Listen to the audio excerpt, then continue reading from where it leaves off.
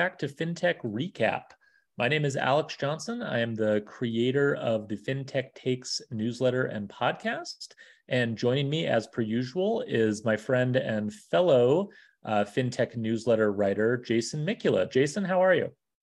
I am doing pretty well, thanks. I survived the European heat wave despite complete lack of air conditioning. There were some fans around the house, so it did the trick. How are things out in Montana? Oh my gosh, we're good. I don't think quite as hot as it has been in the Netherlands and in Amsterdam, but it's definitely getting up there. I didn't realize you didn't have any air conditioning. That's terrible.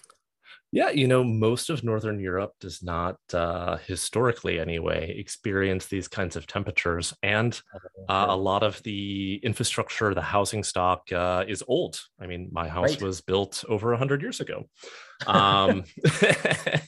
And so, yeah, I mean, air conditioning is really, really uncommon in the UK, in Northern Europe. Oh, man. Well, brutal. I am so sorry you had to suffer through that. I can say from my limited experience, and again, it wasn't too bad in Montana recently, but it definitely got a little hotter. It just sucks away all your productivity. It feels like when it's a certain temperature, my brain seemingly just turns off. So anyway, It's good that we were able to continue to get our newsletters out in reasonably good shape, and excited to be breaking down another month of FinTech news and headlines. As a reminder to everyone, what we're going to do is just bounce around a couple of topics that caught our eye, things I think that maybe Jason and I haven't spent a ton of time writing about over the last month, but were things we definitely wanted to make sure we talked about. So Jason, I think the first topic is all yours. Yeah, absolutely. So, I mean, as I imagine most people who listen are probably aware, there's been a bit of tumult in the buy now, pay later sector as of late. I mean, I think the sort of biggest story was Klarna's sort of ever shrinking valuation, as it sought to go out and raise additional funds. And ultimately, it saw its valuation decline from something like 46 billion to I think it was 6.5 billion. So something like an 85% decrease or down round. As it did raise new funds. Now, I think something interesting to point out, the CEO co-founder on Twitter and also in a blog post on Klarna's site was kind of defending the company's valuation, pointing out that public market peers, including Affirm and other fintech companies, have seen similar valuation decline. So, the big difference here is Klarna's obviously not publicly traded. And so that process of price discovery, of finding out, if valuation multiples have compressed from, 25x to something like 5x revenue, it takes a negotiation with their investors to sort of find out what is the price that they can then go and sell shares at. The other point he made, which I think bears repeating, is Klarna only sells common shares to investors, unlike most startups in the US, which sell preferred shares to investors while giving common shares to employees. And that can impact what that sort of headline valuation number is. One additional caveat on that, much of the reporting on Klarna's raise mentioned a point of discussion around whether or not the company would continue its efforts in the US. And based on the announcement, it seems that a good portion of the money raised will go towards continuing to build its franchise in the United States. A couple of smaller stories in the BNPL space, Sezzle and Zip, two BNPL players, abandoned their plans to merge. So they're both kind of smaller players in the BNPL stage that were looking to team up to gain, some kind of scale to compete in the rapidly changing environment. They have since abandoned that merger. And OpenPay, which is based in Australia, has quit plans to operate in the US market. So it had announced late last year that it would, launch US operations. And here we are, a handful of months later, and it's already exited the US market to focus on its home country of Australia. I think before we discuss that a bit, did you have one item you wanted to add about BNPL for NFTs, which is just a acronym soup if we've ever had one? Oh God, it's like the worst tasting acronym soup of all time to me. Yeah, so I wrote about this in my newsletter recently, but just as both BNPL is getting hammered, as you were describing, and NFT sales and value of NFTs have kind of crashed through the floor, several new services have been introduced roughly the same time that are providing buy now, pay later, and essentially financing for the purchase of NFTs. And I don't know, man. I just makes me want to sort of just sit on the floor and cry. I don't really know what to say about it. I mean, I think it's sort of the inevitable collision of these two trends that have been going for a while. But yeah, I mean, I think that's a really good example of BNPL stretching its way into corners where it really has no business being. I think even, you're starting to see buy now, pay later make its way into some of the more sort of risk heavy categories that banking and payments have traditionally stayed away from. Areas like firearms, which I know was a big story that was reported in the Wall Street Journal, where there's now a buy now, pay later company actually based out of Bozeman, Montana, much to my dismay, that focuses on the firearm industry.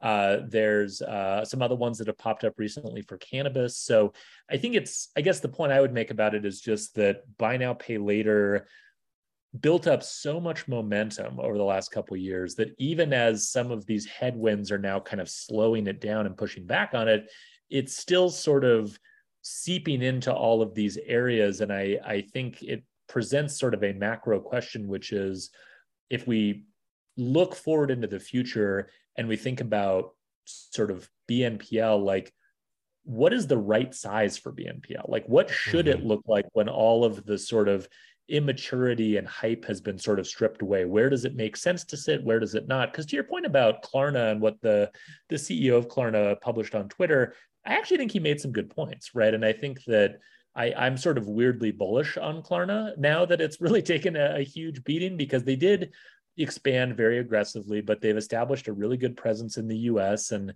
I think there is a long-term case for BNPL being a part of the mix. It just feels like maybe we're still seeing some of the after effects of all of this sort of rampant enthusiasm the last couple of years. Yeah, I mean, I think part of it is also almost BNPL as a brand, if you will, and that may or may not be the case with consumers, but I think certainly for investors and for media, this sort of catch-all category tagline became, for lack of a better word, popular. I mean, I was looking recently into the B2B BNPL, or basically, BNPL for business purchases space. And what I found in digging into it a bit was that really it was mostly a rebranding of products that already existed, things like trade finance or invoice factoring, sort of depending on exactly how it was configured. So it was kind of like, okay, this isn't really even a new product for the most part, but you could imagine, you could imagine if you were going out to either raise money from VCs, maybe not now, but maybe 6 or 12 months ago, or you were going to talk to enterprise firms and pitch this. It's sort of like a brand that makes it a little bit easier to explain, or I guess maybe it makes it harder to explain, depending on your point of view, what the product is. And I think, to your point, perhaps we're going through a bit of a right sizing right now around sort of what are the right product categories to use this for. Should you have BNPL for firearms? Should you have BNPL for NFTs? Probably not. Should you have B2B BNPL for cannabis dispensaries? I don't know, maybe. I'm not super knowledgeable on that sector. But yeah, I mean, I think part of what's unfolding right now is this sort of adjustment to determine what are the right product categories and what are the right distribution channels. Will BNPL be successful in these new card formats? Klarna is in the process of rolling out a card product in the US, which actually carries a $4 per month fee after the first year. Is that something Really? that can, I didn't know that. That's so interesting. it is on invitation only right now, but you can go sign up for the wait list. But is that something that actually solves a consumer pain point and has product market fit versus other distribution channels? Affirm is in the process of developing a decoupled debit card, Affirm Plus. Is that something that has product market fit? And I think those questions remain to be answered. But the macro scale question is, this category went from almost zero 2-3 years ago to every corner of the internet very rapidly, and it seems like the pullback is a little bit perhaps overdue. Yeah, no, I think you're absolutely right, and it's a reminder also that the thing always in building companies and in private markets and public markets, it's all about timing, right? I mean, it's so interesting to look at some of these mergers that are now off. You're looking at Klarna having to make some tough decisions about where to continue to invest, but at the same time, Afterpay looks like they got acquired by Square at exactly the right time, right? I mean, that went through, and that was right kind of at the height of all of this stuff happening. And at the time, I think generally the opinion on that acquisition was really smart move by Square, and really probably fairly fair price for Afterpay. And I don't know that I necessarily disagree with that, right? Even though the prices have totally changed, I think there is still a lot of value to Square getting Afterpay and incorporating that functionality. So it's always really hard to judge these things in the absence of the numbers which help us kind of ascribe meaning to all this stuff, but at the same time, as you pointed out, are very arbitrary, right? And are not really based on reality. So I am looking forward to seeing how this space sort of shakes out as the sort of money and kind of branding attention, as you just pointed out, get kind of pulled back on a bit, which I think is largely going to be helpful, right? Like when you have folks that are in no way knowledgeable about fintech or even financial services writing about and commenting about buy now, pay later, you've sort of jumped the shark and it's time to kind of pull back. Yeah, I think that's right. And I mean, I think the reactions of companies, startups in the space were not necessarily irrational, right? I mean, I think Klarna is such a fascinating story because it was like a 15-year-old company that had actually been profitable for That's most right. of its recent years. And when the category, the brand BNPL, blew up as we went through the pandemic, in my head, I literally imagine like VCs banging down the door, trying to like hand wheelbarrows of cash to the company because now it already has an existing business, tech stack, product in what all of a sudden became the hottest sector to be in. And if you were this in, is the SoftBank problem, right? In a yeah, nutshell, yeah, right? Like exactly. SoftBank shows up at your door, they break in, they force feed you piles of cash until you just can't take anymore. And quite frankly, from like Klarna's perspective, like, and this is the part where I kind of feel bad, they kind of did exactly what their investors asked, right? I mean, they said, take this money and grow as quickly as you can. And I think Klarna's actually been pretty good at rebranding their business and getting a lot of consumer attention and coming up with these celebrity endorsements and marketing campaigns that are designed to drive attention and get people using the Klarna app independent of the merchants that they might have been introduced to through Klarna originally. Like a lot of that was pretty successful money spent. I mean, maybe it was too much money, maybe it wasn't quite as efficient as it needed to be, but they understood the assignment that they were given by their investors. It's just that the assignment changed overnight. Well, and they achieved something that Max Levchin of Affirm has stated as his goal or the company's goal repeatedly, which is to become a payment network. I mean, granted, Klarna did that through an acquisition Right. of Sofort, which is a European payment network, but that makes a far more diversified offering where there's financing, there's pay now, and they're playing a key role in processing those transactions as opposed to being more dependent on card networks like Visa, MasterCard. So I mean, I think I agree with your statement earlier about, if I had to pick a company in the sector that I'm remain bullish on, despite the decline in price valuation, Klarna would be the one that I would pick. Right. No, absolutely. Yeah. It's kind of funny, but it's, well, I guess you and I are just always sort of counter-cyclical with these things. But as everyone else is jumping off the BNPL train, you and I are sort of lightly jumping on, at least in certain cases. So no, I totally agree with that. Should we jump to the next topic, which is also somewhat related? Yes. Why don't you tell us a bit about Tomo and X1?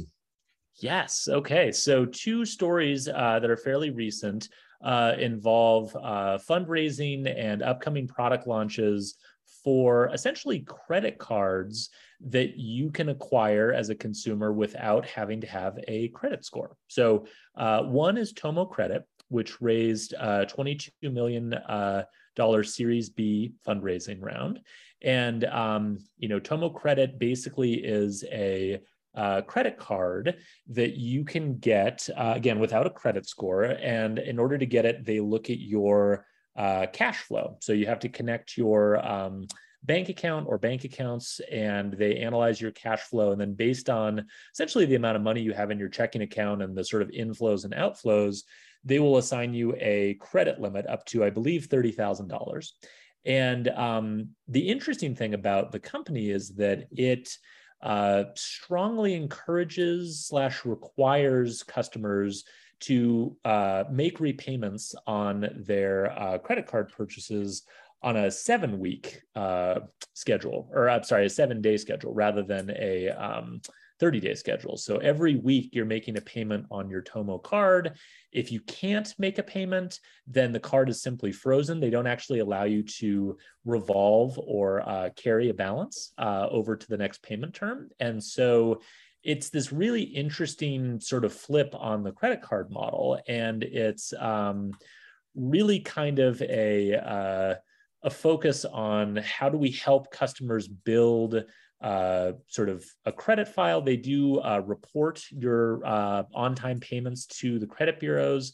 They reported in this latest fundraising round that their current default rate is at 0.11%, which is an incredibly low default rate. But when you put it in the context of how their product works and the fact that they don't allow you to revolve a balance, it's maybe not quite as surprising. What was surprising to me about Tomo was that they announced they were going to be, as a part of this sort of growth that they're going through, expanding to focus on more segments of credit invisible consumers, including potentially small businesses, and then also expanding into other product categories like auto loans and mortgages. So it's a really interesting product that kind of, again, fits into the same category as another company that just had an announcement that they're getting ready to launch sort of to the general public, which is X1. And X1 brands itself as the smartest credit card ever made. And it's quite an interesting website if you go take a look at it. Among other things, one of the things they claim is that they, again, by looking at your cash flow, not your credit score, can set credit limits 5 times higher than traditional credit cards. That is a statement that I have a very tough time believing if they are referring to just the general credit card market. If they are referring specifically to credit invisible consumers and what they're able to get from traditional credit cards, I think that's probably a little bit more believable, but it's still quite a claim. And if you look at the card, it's a little bit more like a traditional credit card. It allows you to revolve a balance. It has a variable interest rate that they charge on balances that aren't paid back at the end of the month. And they have a lot of sort of smart features built into it, like the ability to do virtual cards, the ability to automatically cancel free trials that you sign up with your card, things that are definitely available from other card issuers, but that they're sort of packaging together as a part of this smartest credit card ever made.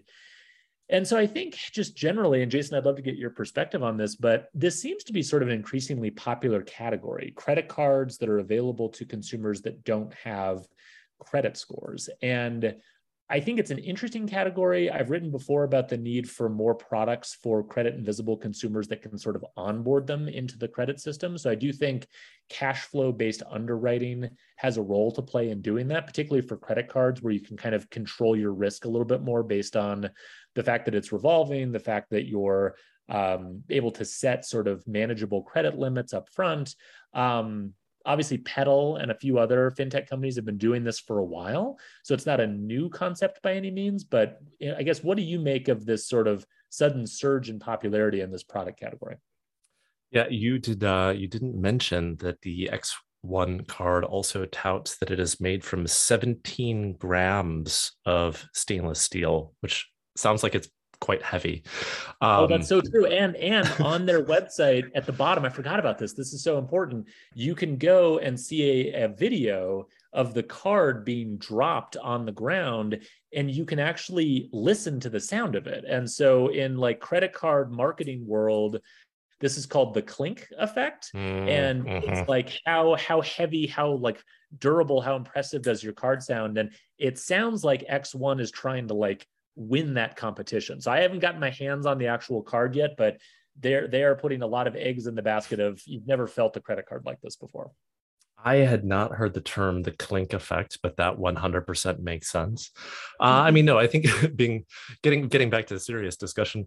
I mean, the problem that cash flow underwriting solves is a real one, in the sense that, you know, many Americans, you know, thin file, no file, or potentially have a poor credit score, which it's important to distinguish between those two because they are distinct segments, right? So if I think about, you know, talking about, you know, Tomo, X1, Petal, and I haven't gone deep on all of these companies and the discrete segments they may be trying to serve.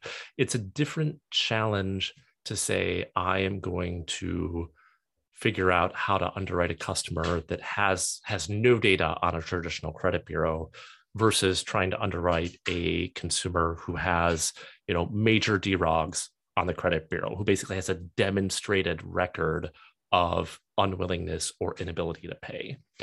I mean, something that occurred to me as you were talking through this and the differences between Tomo and X1 is, what is the problem that the product is solving for the consumer? So Tomo, you know, if you're accepting at face value that the consumer is encouraged or required to pay on a 7-day cycle as opposed to a 30-day cycle, you know, it is credit, but it's extremely short duration credit. So I mean, if I'm thinking of, you know, why might somebody want to use a credit card? If you're a transactor and you can pay your full balance, you know, you're probably using that card for, you know, probably for rewards points, maybe for some other benefits around, you know, protection, chargebacks, you know, other benefits of using a credit card as opposed to other form of payments. But if you can only, you know, carry that balance for 7 days, it's not really credit, or it's very, very short duration credit. You know, which makes me wonder, you know, the people who are using it, you know, it's probably not as much because they need to borrow money for 7 days, but perhaps because they're looking to build a credit history, which again, you know, that is a real use case. Product category already exists for that. Secured cards historically have not necessarily been particularly appealing in their design, in the sense they often carry high fees and maybe have extremely low limits, $300, $500, maybe require a deposit. So I guess I'm struggling a little bit with kind of like what bucket, you know, to put Tomo in my mental model of, you know, is this an unsecured credit card, which is using cash flow underwriting? Kind of. But if you can only carry that balance for 7 days and you can't revolve it, then it really starts to feel more kind of like a secured card. And so it's almost, to me, feels like it's somewhere in between the two.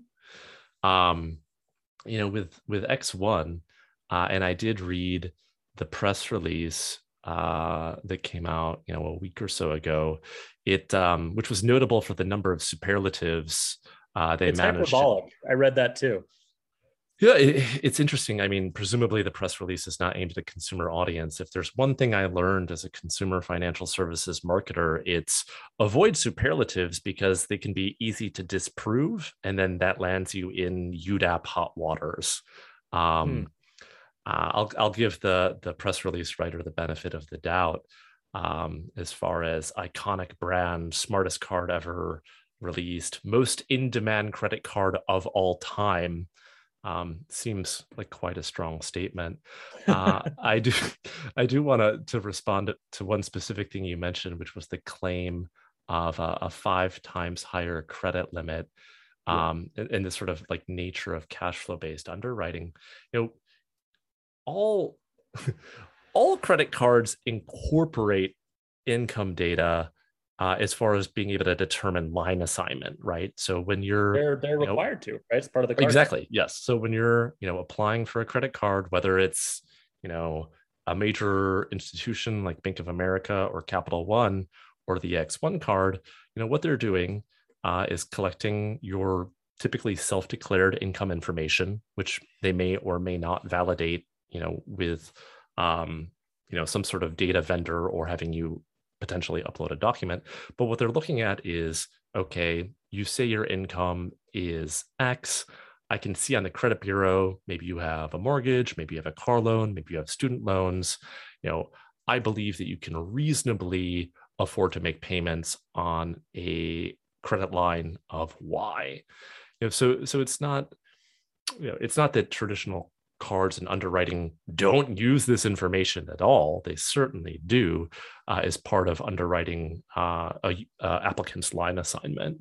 So I would be kind of surprised that a card that's only using income-based underwriting could somehow offer a line that is 5 times higher than average or than others.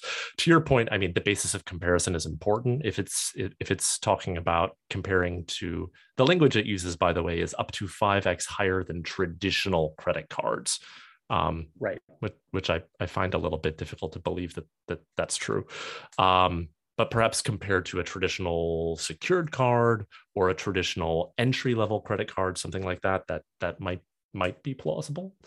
Yeah, I mean, I But guess it's like if you took and said, hey, this person who has no credit score, they applied for the Chase Sapphire Blue card and didn't get any credit limit. Their credit limit was 0 because they got declined. Well, if you can approve them, then you're going to increase the amount that you're approving them for by, a lot, way more than 5x. And so I would have to imagine there's some type of creative basis for coming up with that claim, because to your point, on its surface, like if we're talking about just regular consumers that are getting approved for traditional credit cards, there's no way. And largely it's because, as you said, they're doing both a combination of ability to pay, which is looking at income, and willingness to pay, which is looking at credit scores. And typically the combination there gets you to a higher limit, assuming those signals are positive, than you could get just by looking at one of them. Yeah, that's exactly right. And I mean, I think, there are, again, very real segments of consumers that the traditional credit scoring universe kind of ignores, right? And I believe Tomo started with a focus on recent immigrants to the US, which makes sense, right? You've moved from, another country, you don't exist on the major bureaus, you go to apply for something, you are not going to get approved. I am very sympathetic. When I moved to the UK, I could not even get a postpaid cell phone because I did not exist on the bureaus in the UK.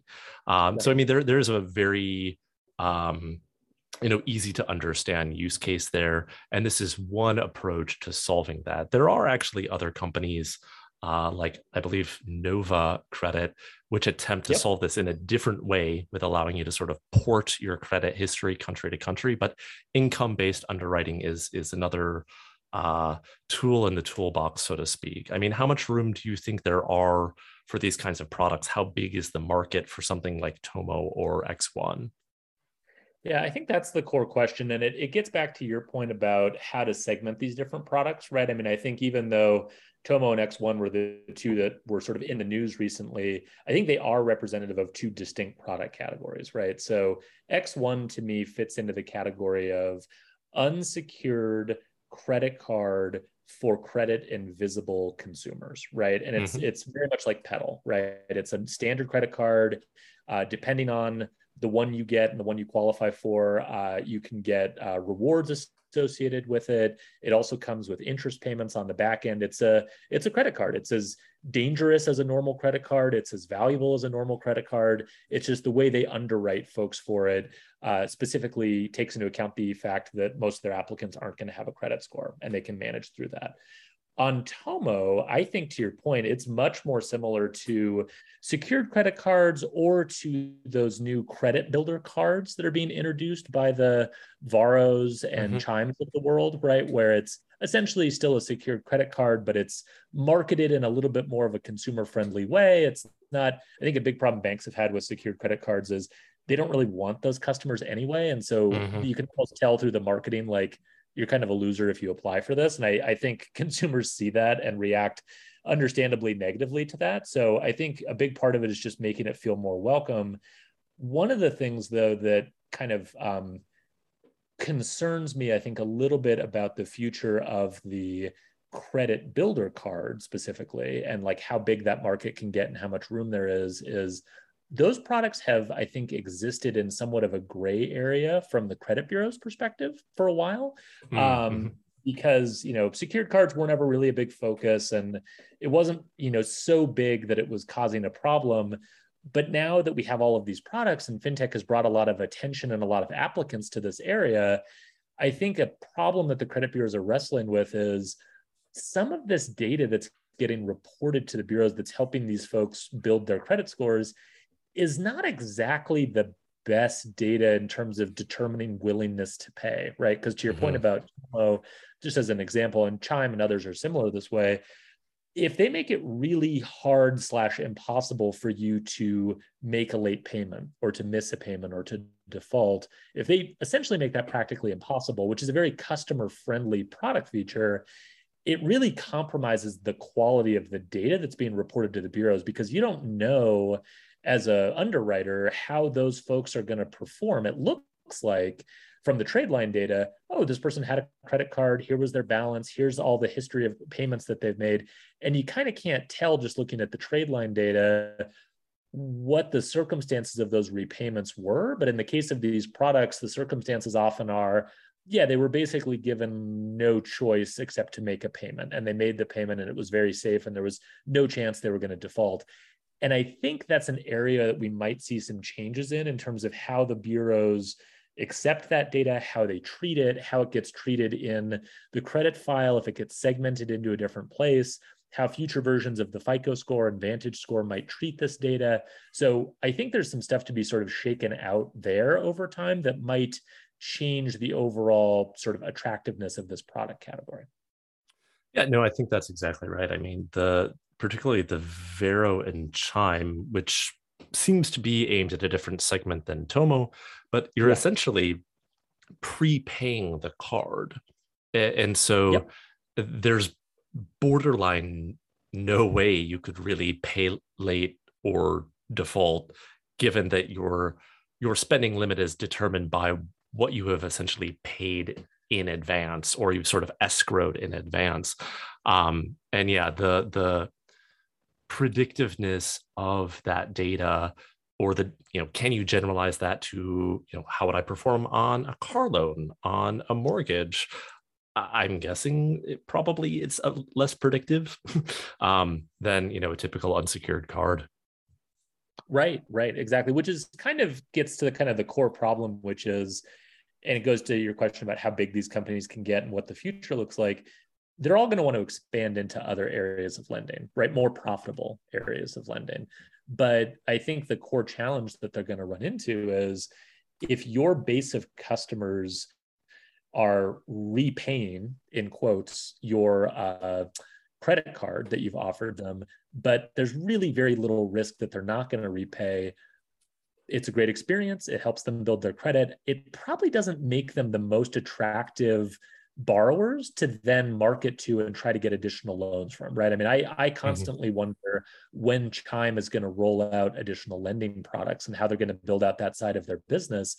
But I would imagine that there's a bit of hesitancy or concern on the part of Chime to get too deeply into lending to their existing customer base because, you know, a 690 FICO score Chime credit builder customer might not perform the way that a standard 690 FICO score customer would from a lending perspective. And so wrestling with some of those differences there, I think, is going to be a big challenge for a lot of these companies moving forward. And to the degree they can solve for that, I think that will determine how successful they are at kind of expanding beyond just offering these credit building products. Yeah, I think, I mean, last comment on this one, I think that's exactly right. And I mean, in, you know, the short-term lending industry, you know, there was a sort of approach or an idea that, you know, you could de-risk a customer by seeing that user borrow and repay, you know, small increments. And you now had data that didn't, you know, exist anywhere else. It wasn't on the bureau, it was proprietary.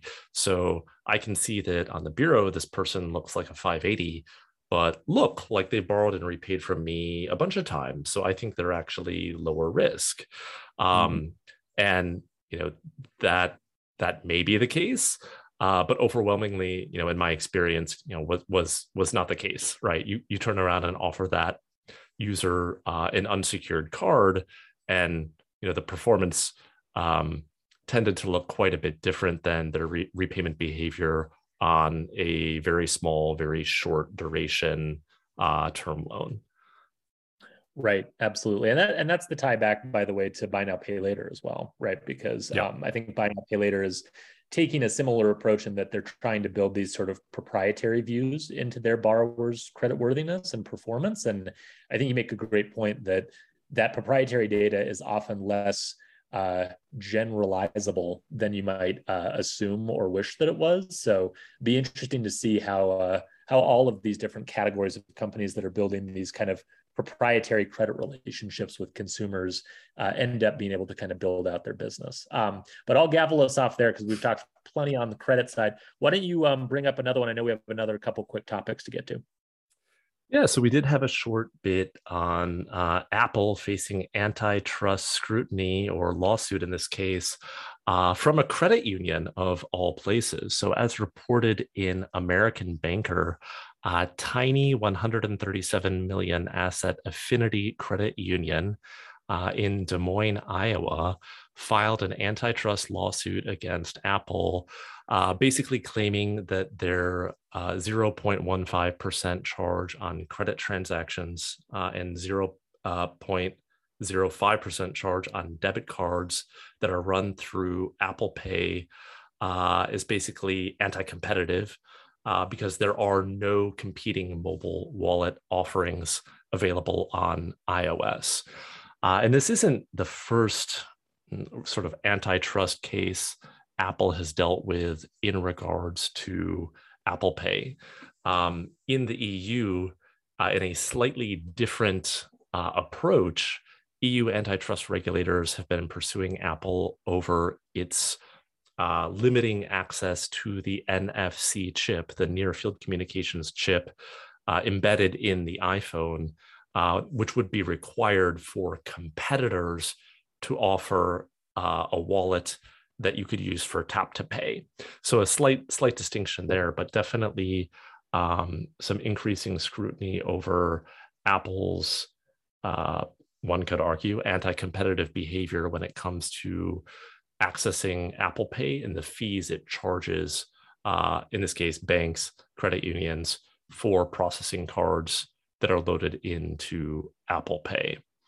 Any hot takes on Apple's behavior when it comes to Apple Pay? Yeah, I mean, my quick take on it is just that I think on the merits, there's a pretty good case that they're exercising some of their power to get kind of preferred pricing, right? And this was reported when Apple Pay was first kind of rolled out and we kind of got the details on the arrangement, like they negotiated a very specific arrangement with the card networks and with the banks. And it was based on the fact that, Apple is going to be able to drive a lot of volume. So there's a lot of value to participating and kind of partnering with Apple here.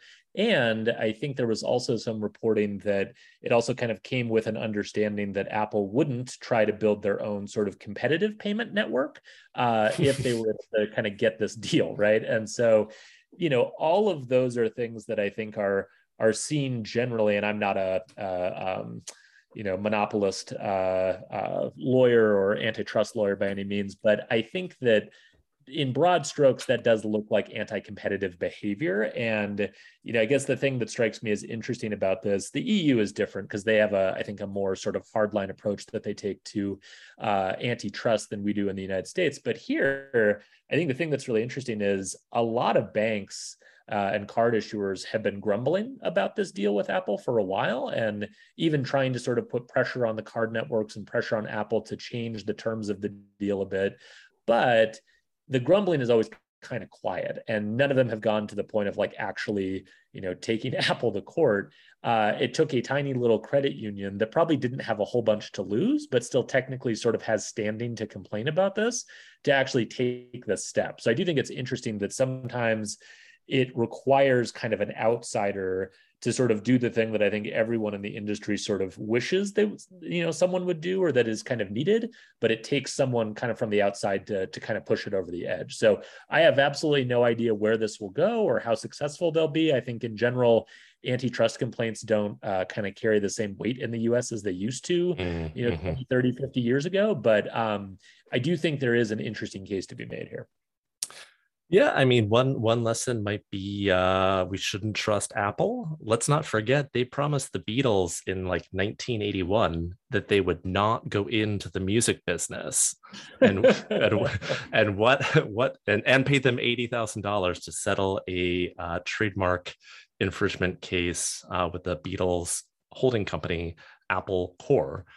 And lo and behold, Apple Computer did enter the music business. So, everybody watch out. Apple eventually is just going to own everything, apparently. It's true. It's absolutely true. I mean, you can't trust these trillion-dollar companies. It's shocking when you find that out. On a related note, last story I wanted to touch on real quickly, and it relates to trust, is a report that came from the Wall Street Journal that said that the CFPB is pushing on banks to take more responsibility for fraud that happens with Zelle. So just to sort of recap, Zelle, which is offered by about 1,700 financial institutions in the US, and is in fact owned and operated by Early Warning Systems, which is itself owned by a consortium of large banks, recorded about 1.8 billion transactions in 2021, which totaled about $490 billion. And that is a significant increase over previous years. Really, Zelle was one of the sort of quiet, less discussed winners over the last couple of years and during the pandemic, when people really shifted a lot of their behavior over to digital payments for sending money to people, for being able to make payments without having to get close or have close contact during COVID. So it's really been a huge beneficiary of that growth, which has, I think, been great for all of the banks that have been participating in Zelle. The challenge, though, that has come with it, and this is not a challenge that's unique to Zelle, it's certainly been true with Venmo and Cash App and other P2P applications as well, but Zelle perhaps even more so, is that it's also seen rampant fraud. And a lot of the fraud that happens in P2P is not of a sort of getting your account hacked variety. It's more of a social engineering variety, where fraudsters or scammers will essentially trick consumers into authorizing payments. And you can look up a ton of different varieties of this scam, but it's incredibly common. And this has resulted in major losses by consumers to fraud, most of which are not typically covered by the banks or P2P payment platforms that are providing these services, because from a regulatory perspective, they're not required to cover fraud losses that are incurred if the consumer authorizes the payment. And that's kind of the hinge upon which a lot of this rests.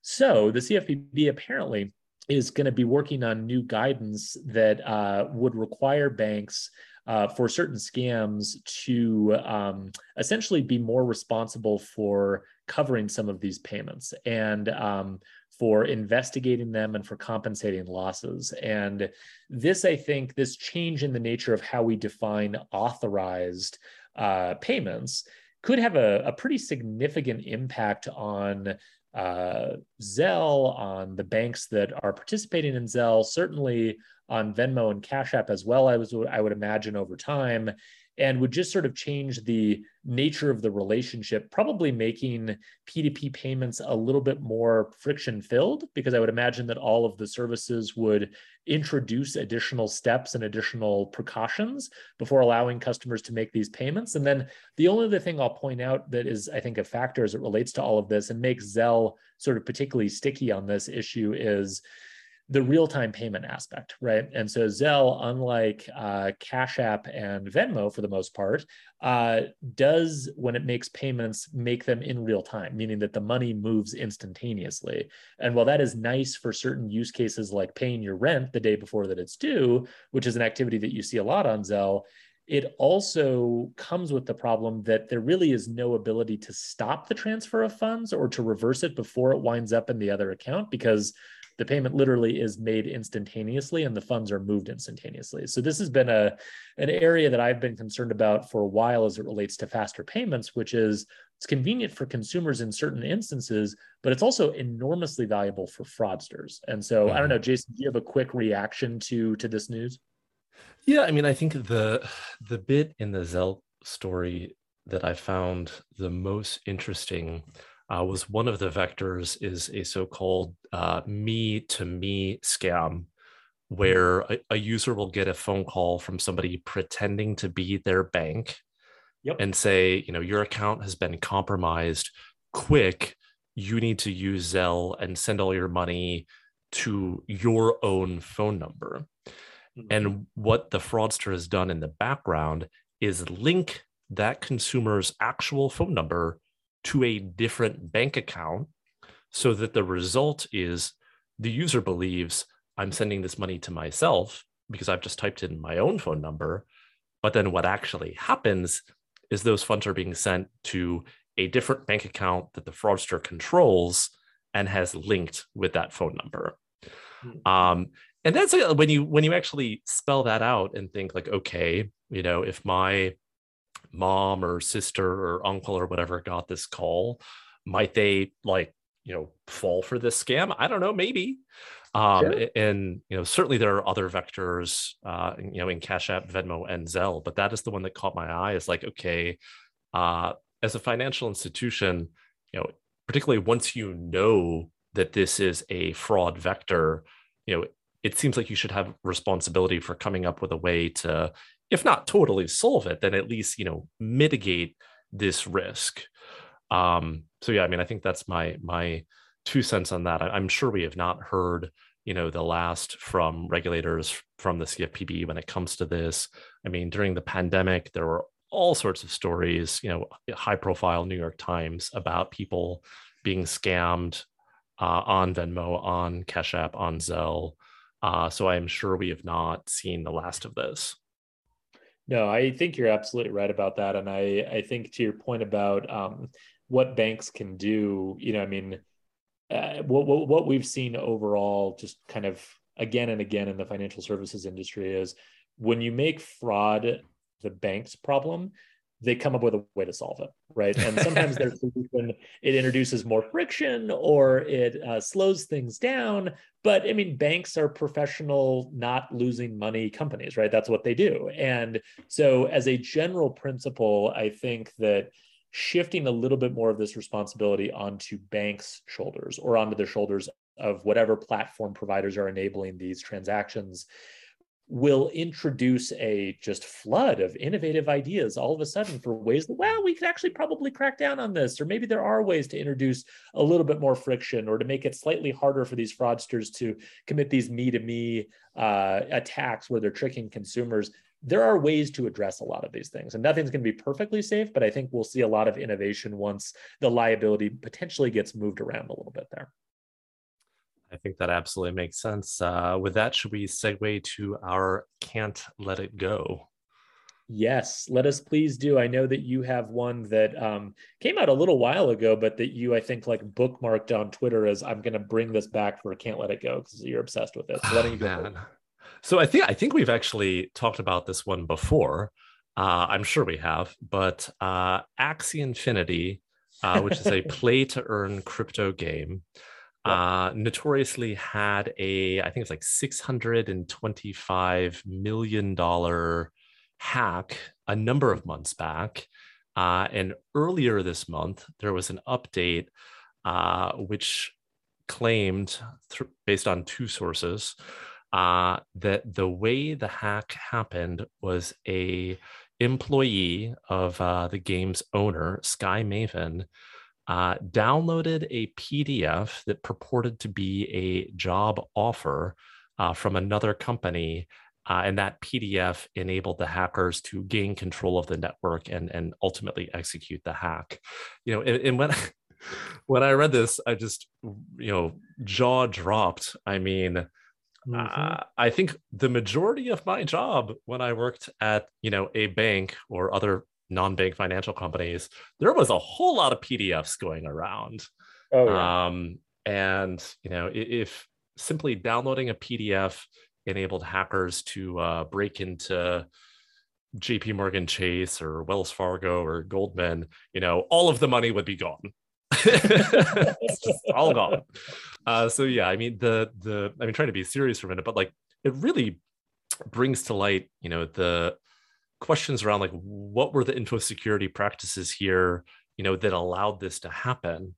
And I haven't seen any sort of additional details on the mechanics of how that worked, but I just could not believe the attack vector to steal $625 million was somebody downloading a PDF.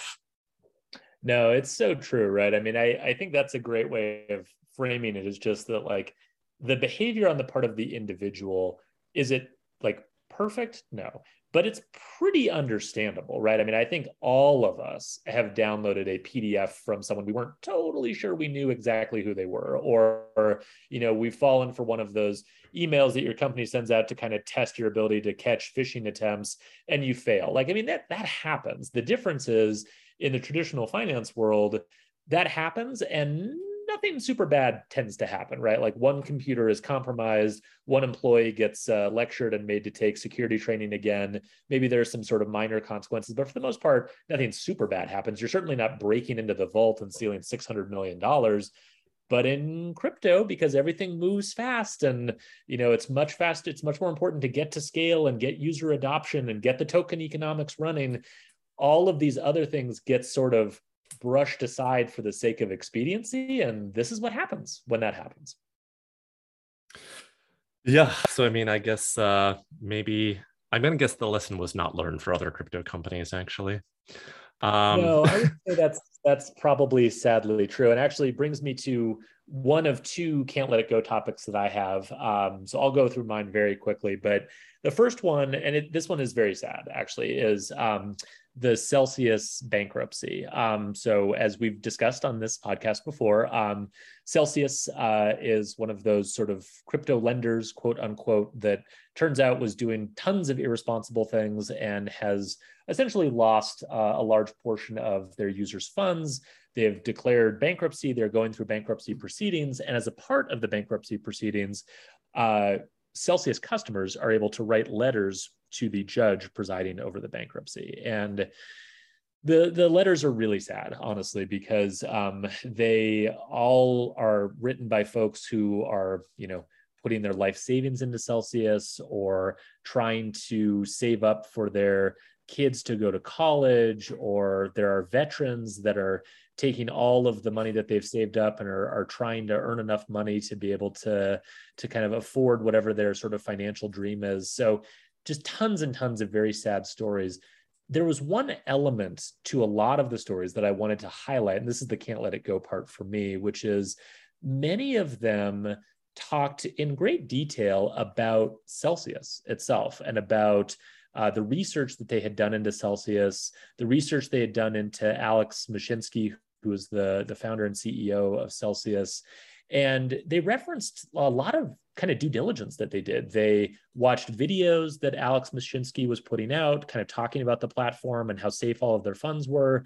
Apparently, at a previous time, he was doing weekly Ask Me Anything sessions online where he would answer user questions and try to reassure the community. And they were very actively participating in all of those. And so, to me, I guess the thing that strikes me as interesting and somewhat unique here is, when folks lost money through their pensions during like the housing crisis in 2008, that one seemed to me to be very much a failure of the sort of financial system and infrastructure that sat behind a lot of these systems, right? It was pension fund managers and the different investment companies they were working with that were making mistakes. And, the users, there's not really an expectation that you're going to double check the math for the person who's managing your pension fund. Your money goes in there and you sort of trust that's what's going to happen. In this particular case, these were consumers that were going way out of their way, way beyond pensions or other things to try to earn a higher return. And while I think it's fairly easy to say, and I'm sympathetic to the argument that, these consumers should have known better and there's no such thing as a free lunch. And, of course, these returns were not sustainable. Why would they be? I get all of that, and I'm sympathetic to that argument. At the same time, I also think we should note that these consumers weren't just taking it on blind faith, looking at the website and going, yep, I'm just going to put all my money here. They were trying to do due diligence. Now, obviously, Alex Mashinsky and Celsius were lying. And so there's a limit to what you can do unless you're just willing to kind of take someone's word for it.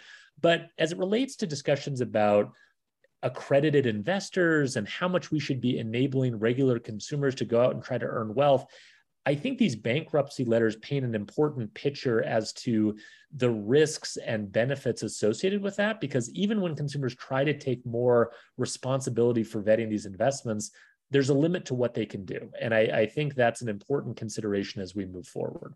Did you have any thoughts on this? Yeah, I mean, I also saw a handful of those letters, and actually had recently listened to a couple of good podcasts on related topics. One episode of Odd Lots that had Jason Calacanis, and also an episode of The Daily specifically about Celsius.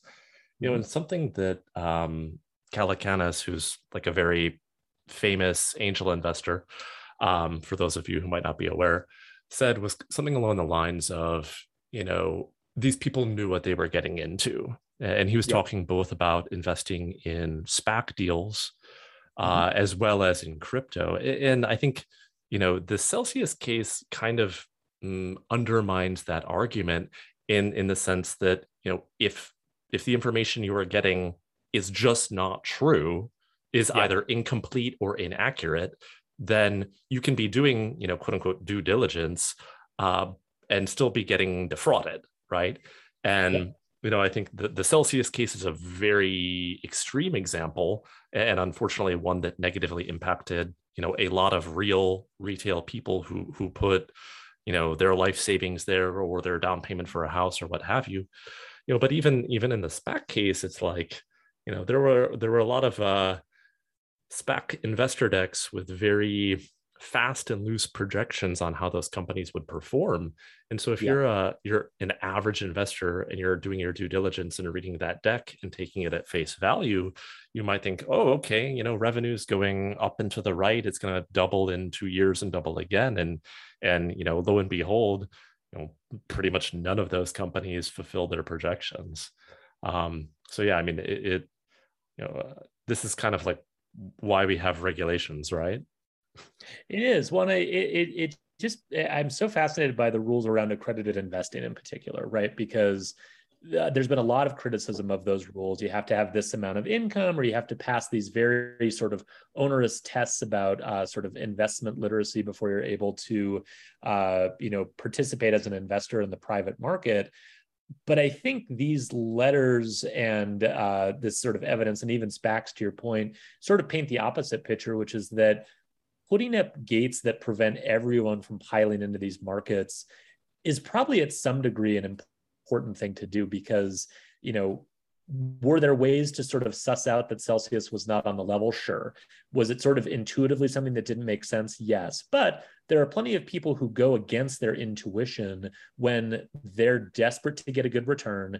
They're trying to get a good return. And to your point, they do a decent amount of due diligence, but they're being lied to, right? And I think it's those types of cases where, these accreditation rules, even though they might be a little clunky or they might be a little unfair, they do keep a lot of people out who might otherwise end up getting hurt. And so I think it's just worth thinking about the trade-offs around a lot of these things, because SPACs and crypto are two examples where we sort of did an end run around these traditional rules and requirements, and a lot of people got hurt. And I don't know that that was really worth it in the end. So I think that's something we should just continue to keep in mind. The last thing I wanted to just mention before we sign off is, again, sad news. Sorry to bum everyone out with my can't let it goes, but Dee Hock, the founder and CEO of Visa, passed away recently at the age of 93. And he had a very long and interesting life. And, I think if you followed him on Twitter towards the end of his life, he had some very entertaining thoughts about life and the meaning of death and philosophy, and Twitter's algorithm not giving him as many followers as he thought that he should have. He was just a super entertaining person to kind of follow along. And the more that you dug into his life, the more interesting it became. Obviously, he was sort of the driving force behind the creation of Visa and really the sort of global electronic payment system that we have today. And, I think it's worth it for anyone who's in fintech to spend a few minutes kind of doing a deep dive. There's some really great books actually that have been written about the history of Visa and what Dee Hock's role in it was. And the thing that strikes me as most interesting was that the global electronic payment system that we have today is not something that probably would have evolved on its own, right? Because it required a enormous amount of coordination and competition between organizations that are naturally very competitive with each other. And if you took a time machine and went back to the 1970s and looked at how credit cards worked, a lot of those were things that might still be true today in terms of having all of these individual banks issuing their own credit cards, setting up their own little kind of closed loop networks with certain merchants in certain areas. And there really was no obvious reason for them to coordinate. It took a great deal of outside force and pressure and persuasion, a lot of it applied by Dee Hock, to get them to cooperate to create the system that we have today. And if you read into the history of how he did that, a lot of it was kind of somewhat tricky or underhanded, right? Like he would assemble a very large board of directors at Visa and give them lots of different committees and different things to kind of work on, with the goal of having them kind of fight amongst each other so that he and his management team could be left alone to run Visa and make decisions, right? So he had all these sort of tricky ways of kind of forging cooperation out of these chaotic environments, and kind of became something of an organizational management guru towards the end of his career, talking about how to do that. So I think there are a lot of lessons for fintech, even for crypto and Web3, to take from the way that he did that and forged those groups very successfully. So I don't know if you had any thoughts on Dee Hock. I know you followed him on Twitter. I recently read, I'm forgetting the name of the book now, but it was about the MasterCard Visa, duopoly, monopoly case, which was for a fintech book club. And it had an amazing backstory into the electronic payment networks that I did not fully appreciate. So I'm gonna have to go out and get a biography of Dee Hock or the backstory of Visa to brush up. Yeah, no, you should, and everyone should. He was a fascinating guy, and very much one of the figures that you would carve on a financial technology Mount Rushmore, because a lot of what we have today is due to his persistence and vision. So with that, Jason, I will let you get back to your hopefully slightly cooler weather now in the Netherlands. And thank you as always for joining me. Yeah, it is cold and rainy again, so we're back to normal. Until next time.